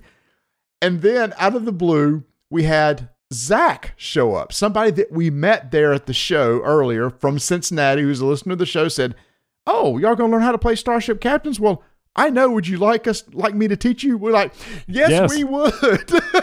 So, Tony, we had the best possible outcome for learning a game set up for us, and somebody taught us. But what was the funniest part is he said, well, first, we need to get you on the correct side of the board. You're on the 3-player side. You need to be on the 4-player. And you're looking at me. You were reading the rules. I'm like, yeah, but I'm not responsible for setup. I was reading the rules. So, Zach, thank you so much. Zach sat down and joined us to watch us play Star Wars. The deck building game. He said he had bought it, actually. Yep. So he says, okay, well, after he watched us, he even made the comment. He says, okay, this is straightforward, easy. I understand this is a deck builder. And another good friend of ours, I know we're into this one, but he basically says, well, it's good that they put it on the cover. Deck builder game. Anyway, Starship Captains. I was very excited to do this. First off, because I'm a Star Trek kind of guy, and it reminded me of that. Okay, away missions, doing that, red shirts, you got technology, you got fighting pirates. I was like, okay, this is it. But what it boils down to, and I always do this, jumping to the end of the game, how do you win? Victory points. But it's always how, it is so rare it's not that. So I know. Why even say it now?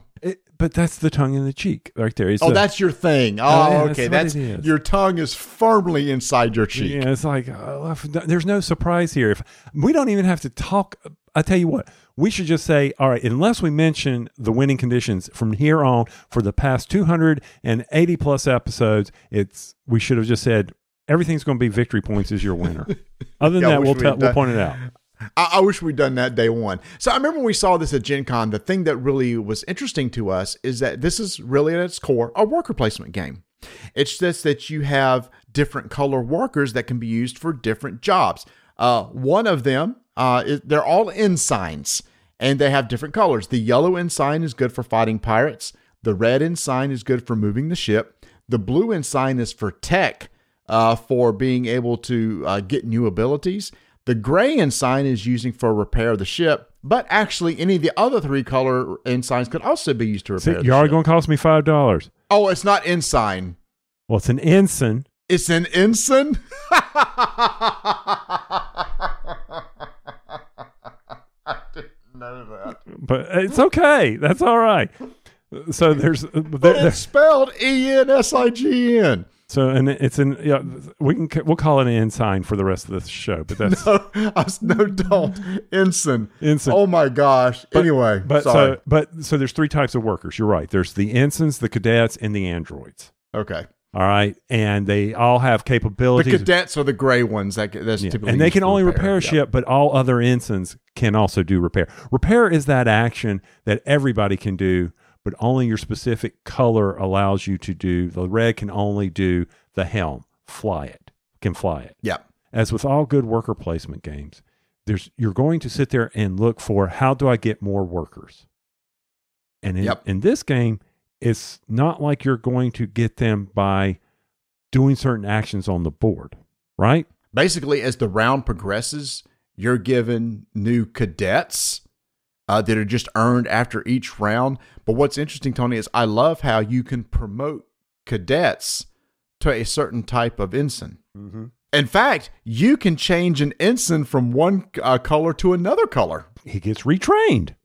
That's right. And then you can even promote an ensign to a commander, which allows him to basically do 2 things. He can either take 2 actions, or he can do something and then, which is something, this is going to take a lot of explaining, but he can now bring someone to the ready room. He can go do an action and bring someone to the ready room, or he can do 2 actions. That is the commander.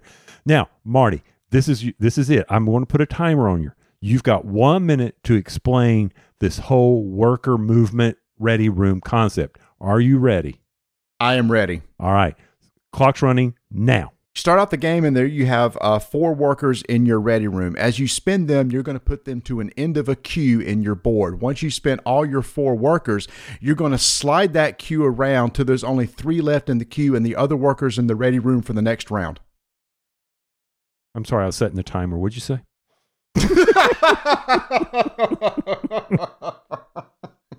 Unless it's an Android. The Android can't do that. Yeah, the Android is only used for completing missions, and that's his only purpose. But all the other, that's what we thought was so cool at Gen Con is this queue system. You've got a line, and by the way, these workers are little character figures. They're colored character figures, a little plastic, nice production that are literally sitting in a line in a queue on your board.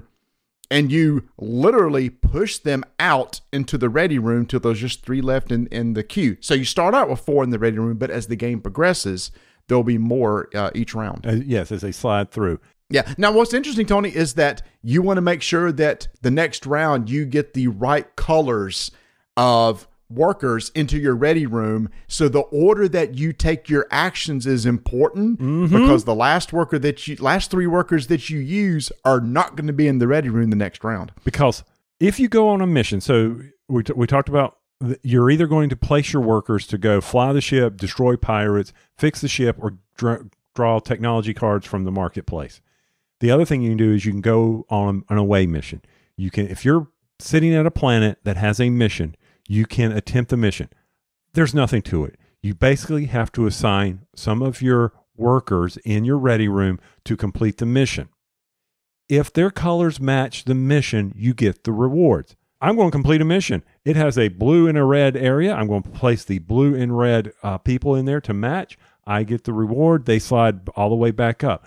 But to Marty's point, you have to be thinking of how you're going to complete those missions and make sure they're there, because you may need a red one, but you need to fly to that planet. So you got to keep that in mind as you're doing this. So it's very strategic in how you execute those commands. Yeah. I mean, I was like, okay, this is so much cool. This is so cool.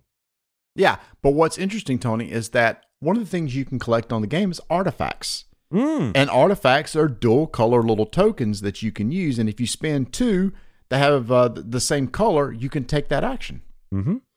But they do not complete missions. They do not. You cannot use them to complete missions. So what happens over the course of the game, it's not only workers that can do stuff. As you collect these artifacts, on your turn, you can spend 2 matching color artifacts in order to take an additional action without using one of your workers if you want to save that worker to go on a mission.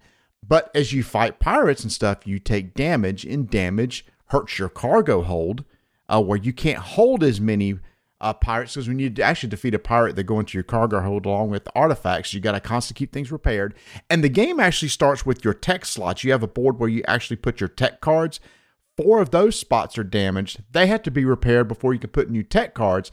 The tech cards give you better abilities, right? Mm-hmm. Like, I got 2 cards that instead of using my yellow worker as using it for the basic attack a pirate, I could collect a pirate token, do a repair in something else, and then I had a red tech card that I could assign one of my red workers to it that I could spend a pirate from my board in order to move up on a couple tracks, because there's also 3 tracks in the game that you're trying to move around that will give you more victory points at the end of the game, possibly help you repair stuff, or give you medals, which can be used to spend to either convert an ensign from one color to another, or promote. By spending 3 medals, you can promote an ensign to a commander that you spoke about earlier. Yes, and those 3 tracks, as people move, if a player gets to a certain zone, then a card comes into play that affects everybody. And most of the time, these cards are not bad. They're good things that can help everybody out. But once 2 of the 3 are done, the 3rd one gets turned over, which frustrated Marty. That was funny. I enjoyed that, watching you do that. When Kevin moved into that and it flipped over the cards you wanted to get. Yep. So that was a unique mechanic. And then another mechanic that you and I both really thought was cool was when the missions were completed. You just can't camp out on a planet and hope a new mission shows up. You complete a mission, then a token goes over to that planet to take its place, and a new mission comes out where that token was at another planet. And once you go through 6 missions, The board is then more pirates are put on the board. It's what is that? Populated with pirates out there. Mm-hmm. Yep. So there was no way to sit there and try to camp in certain areas because the missions were moving around. Very unique. So I thought it was kind of cool. And basically, the best way to get points is by completing those missions. That's one of the best ways is to get, because at the very end of the game, all those missions you completed have point values, and you're going to count those up. That'll count towards your final value. I missed that part. I was focusing on making cute little combos and stuff like that, and I was able to generate some points doing that, but I missed that. Really, I should have been focusing more on the missions. Yeah. Well, you were looking, when I was watching you play, you were sitting there saying, how can I get a lot more actions? What could I do with these actions, with these artifacts, which was very important. And just like any good worker placement game, the later rounds, you'll have a lot to do at one time. Like you'll try to do the super combos and figure out how to benefit the most from that you could have actually complete another mission that can give you some more victory points. Bottom line, I really liked this game. I had one nitpick. What was that? I wish there was a way to clear the market. Yes, I agree. At the beginning of the game, there were 3 cards put out that were basically in-game scoring conditions that you could put in one of your text slots. Great. Everybody loves objectives for getting points at the end of the game. After those 3 are taken, they're never replaced for anything with anything else. They're just replaced with regular tech cards. And there's no way to wipe the tech cards away, because towards the end of the game, there were cards out there just nobody wanted or didn't make any sense to get anymore. So the blue ensign for getting tech was a waste. Nobody was using the blue for anything. Except completing missions. He became a mission guy. That was it. But his regular action of taking a tech card just wasn't used at all. And Zach, who taught us that, was one that had said that. And it's like, man, that's a really good point. I wish there was a way I could have spent medals or something to wipe off some of the cards on the board or refresh them somehow. And I just didn't understand why more of the in-game victory condition cards didn't pop out at some point. Because if you missed them, that was it. Yeah, I didn't get one. So you may have had, I think you had 2. I had 2 as a way to try to also generate points. And I generated some. It just wasn't enough. I should have completed at least one more mission. I'd have been sitting pretty. But what was nice is I think we've played 4 players and we all finished within 3.5 points of each other. Right. And the guy who won had the most missions out of all of us. Though I had some 7s, but that didn't help me get the win. I agree. And this is one of those house rules, because there was a card that I had in my tech tree that allowed my red guy to go to the holodeck, which allowed me to copy any room in the market.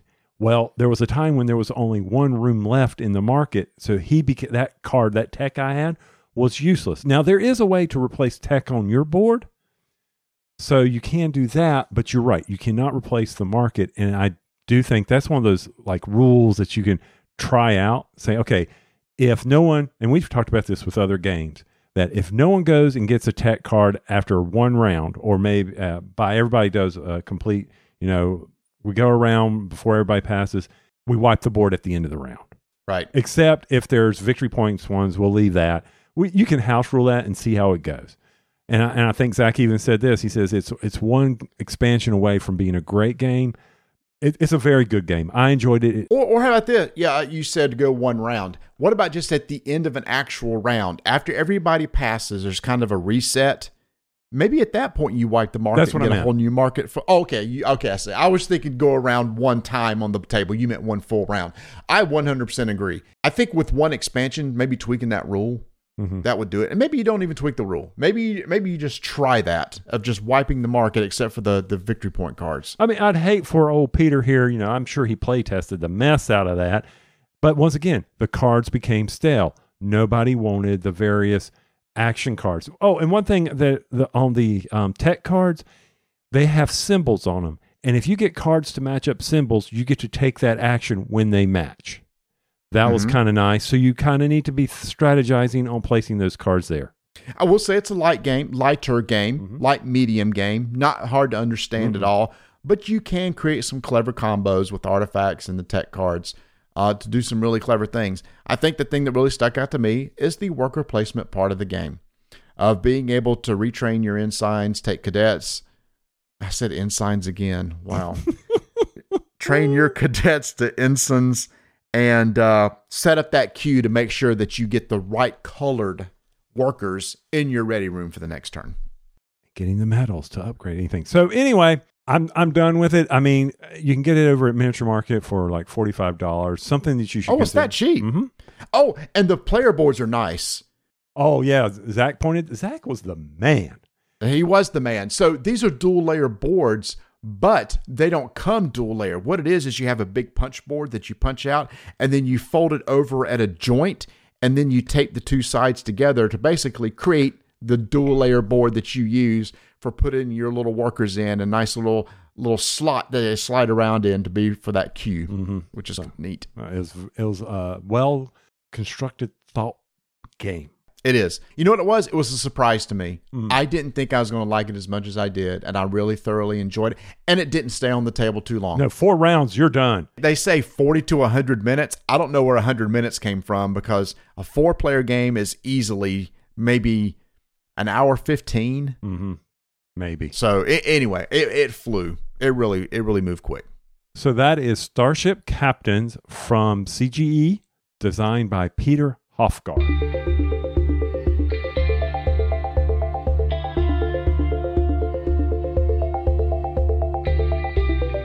Head over to miniaturemarket.com, and I'm just going to give y'all a quick little story here. I recently was over there. Don't owe me. This is just showing you how things work. So went over to miniaturemarket.com. They had the big sale. I talked about my $10 off my birthday came in. So if you have not gotten an account, be sure to do that. Make sure you put your birthday in, because they should send you a coupon. I hope they do. They sent me one. They sent Marty one, and we know we are not special by any means.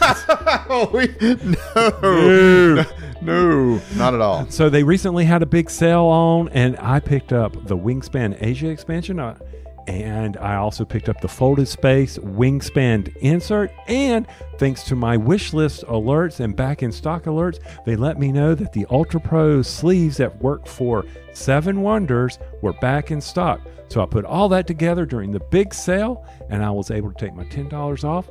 Boom. Did it, closed it out. The very next day, this bad boy was shipped, and within 3 days, I had my box. So it went from St. Louis to North Carolina in under 3 days, and that was with their basic $5.99 shipping. No, I was not going to wait for Marty to get me to free shipping. I am not that patient on holds. I want my stuff now. Head over to miniaturemarket.com for all your board gaming needs.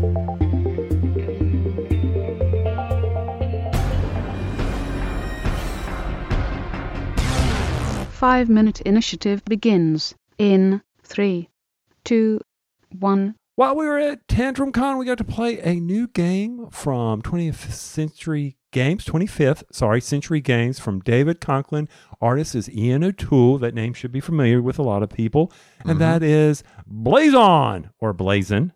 And basically, you are constructing the heraldry of your shield. So this was interesting. So people don't know, heraldry refers to the design, display, and study of armoral bearings, a shield used to identify a person or family. So if you look up like family crests and stuff from medieval times, they have these really elaborate shields with like multiple pictures on it.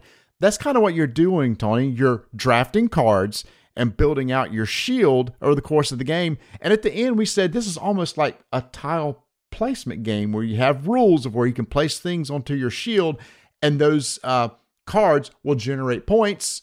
And because we're not going to say how you win the game, I'll just stop there. That's good. It's a puzzle. It is a puzzle based on the cards that you have. And in order to put a card on your shield, you have to pay prestige, which is in your hand, the cards in your hand. You have to discard those to place a card on your shield. And how you place it, you have to match symbols on the shield. And then on a row, if you have a card that's in the upper portion, then all the cards have to be in the upper portion of that shield. You need to take a look at the shield design to understand what I'm saying. But to Marty's point, it is a tile laying game. It is a puzzle game. It is how do I meet these objectives at the top of the board before everybody else so I can get the most victory points? How do I manipulate the cards to ensure that I get this? Because you're either going to draft cards or place them on your shield, and you are hand limited to 7 cards. So you got to keep that all in mind. And of course, you know, as soon as you play a card onto the shield, You add your prestige points to your victory point total. Like I said, if you're putting down a 5 value prestige card, then you have to discard from your cards from your hands whose prestige value at least equals 5. So you got to make sure to draft the right cards that you with the plan of, I'm planning on putting this one on, but I need to have enough cards in my hand to be able to pay for it. And when you take cards from the market, there's also cards that are face up. You don't take from there. You draw from the 2 decks. You can either draw 2 from one deck, 2 from the other deck, or 1 and 1.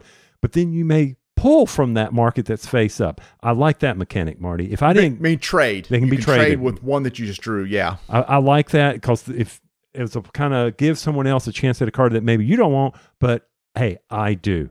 All in all, it's an interesting puzzle. Mm-hmm. I did not play it very well.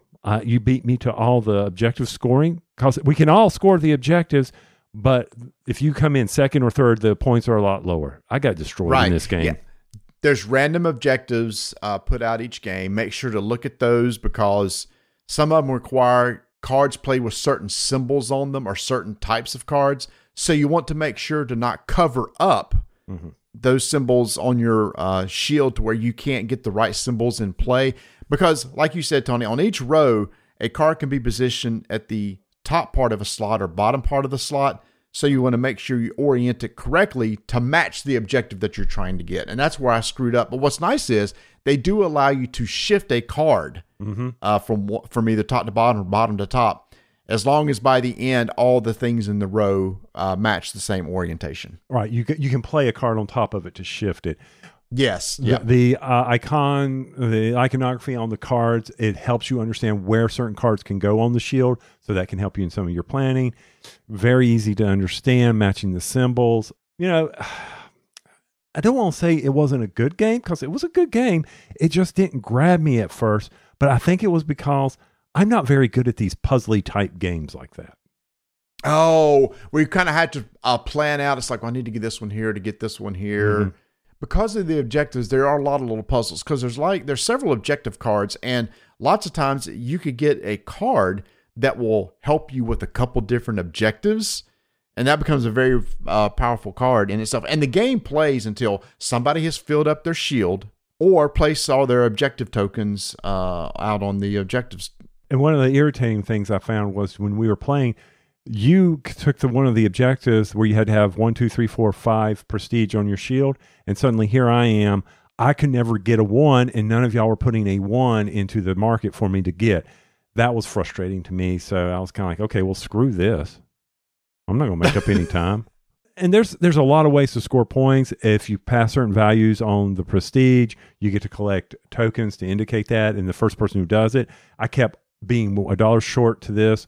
And I will say this, I found myself not engaged while you were sitting over there thinking through it, because there was no way for you to really plan out your next move while you were waiting on the market to refresh. And this plays quick. Oh, yeah. 30 minutes, 30 to 45 minutes. It sets up and plays pretty fast. So if you like the idea of like a tile laying puzzle type game, which would change each game, because depending on the cards that come out, depending on the objective cards that come out, then go check out Blazon by 25th Century Games. That game is out right now. Not a very expensive game. Of course, the art and graphic design, top notch. Mm-hmm. I mean, this box just jumps off the shelf because of the art by Ian O'Toole. So yeah, sounds like something that'd be right in your wheelhouse. Check it out. 5-minute initiative is complete.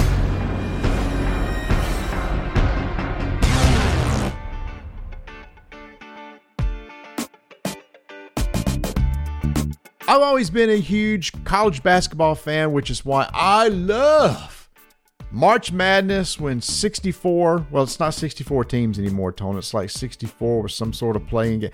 It's a lot more complex than it used to be, but the big tournament's coming up, and Game Toppers is celebrating that with a huge March Madness sale where you get 15% off all accessories and premium game mats. We play on a Game Topper game mat every single week. I love it. Stitched, stays in place. There's no rolling. There's no gapping. It doesn't fray. Works amazing. And now you can get 15% off from now until March 31st, the end of March. So you need that on your table. I talked to Berkey, Tony, over at Tantrum Con. He's teased some future ideas and products that they're working on that sound really cool. So he's already working on his next big Kickstarter, but you can get stuff right now over at Game Toppers LLC, 15% off the March Madness snail. What is it Dick Vitale always said? Is it just baby? Yeah, sure, baby. I've forgotten what it was. Yeah, baby. That's it. You don't put them in the corner.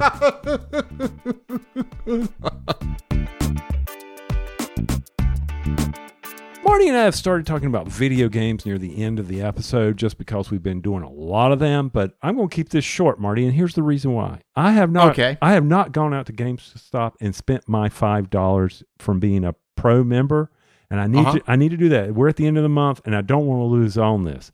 So I'm trying to think, do I go get a $10 gift card from Nintendo? Do I go get some more gems for Guild Wars? I wish there was a way that, like Miniature Market, I could pre-order a game. Oh, I can at GameStop. And can I apply the $5 to the pre-order? That is a great question. I'm not sure if you can or not. Okay. That'd be really cool if you could, because I think most games you only have to apply $5 towards a pre-order anyway. So it'd be interesting if you could do that. What game would you pre-order? Is there something you're interested in? I'm sure from that Nintendo Direct you were talking about, there was some. I would probably do. I'm kind of leaning towards Advance Wars, not Guild Wars.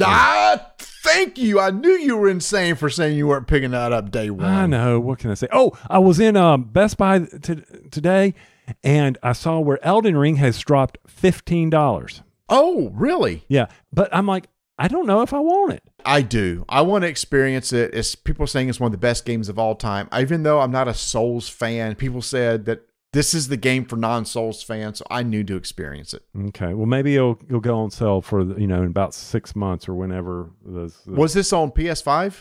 It was. I was in the PS5 area, so yes. Sales already kind of starting happening on PC, which is probably where I'll get it anyway, because this is probably more of a PC game for me. So, yeah, I'm going to keep an eye out on sales for that. But I did just get Metroid Prime Remastered, so I am replaying through that right now. Just started about a couple hours in. My gosh, I love that game. I love that game so much. And now that it's a twin stick control, it is just a really good first-person shooter. Okay. So good. All right. I fell out of love with all the first-person shooters. I enjoyed them.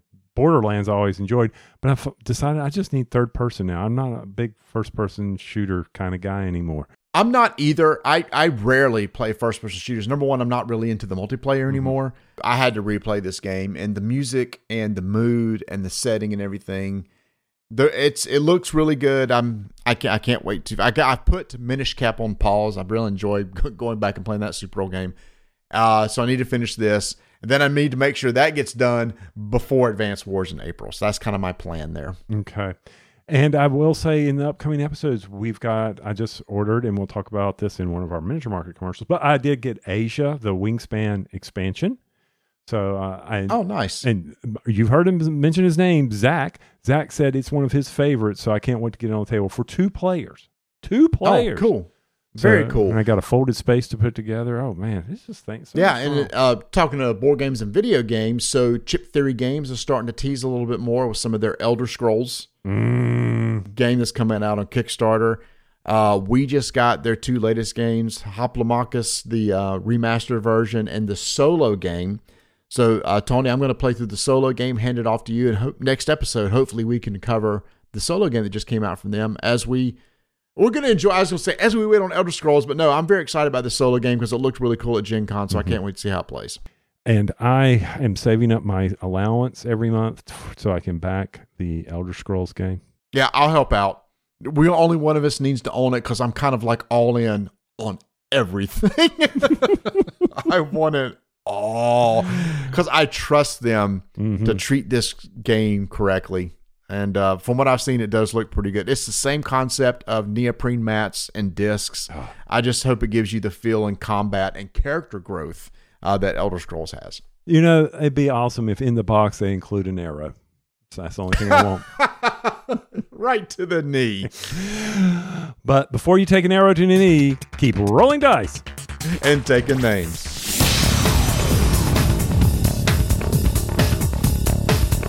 Hey Hey, y'all, thanks for listening. Don't forget to join our Discord channel. Having lots of fun over there, giving away lots of prizes, having some contests. Follow us on social media at Dyson Names. And if you want, you can support us over at buymeamoonpie.com.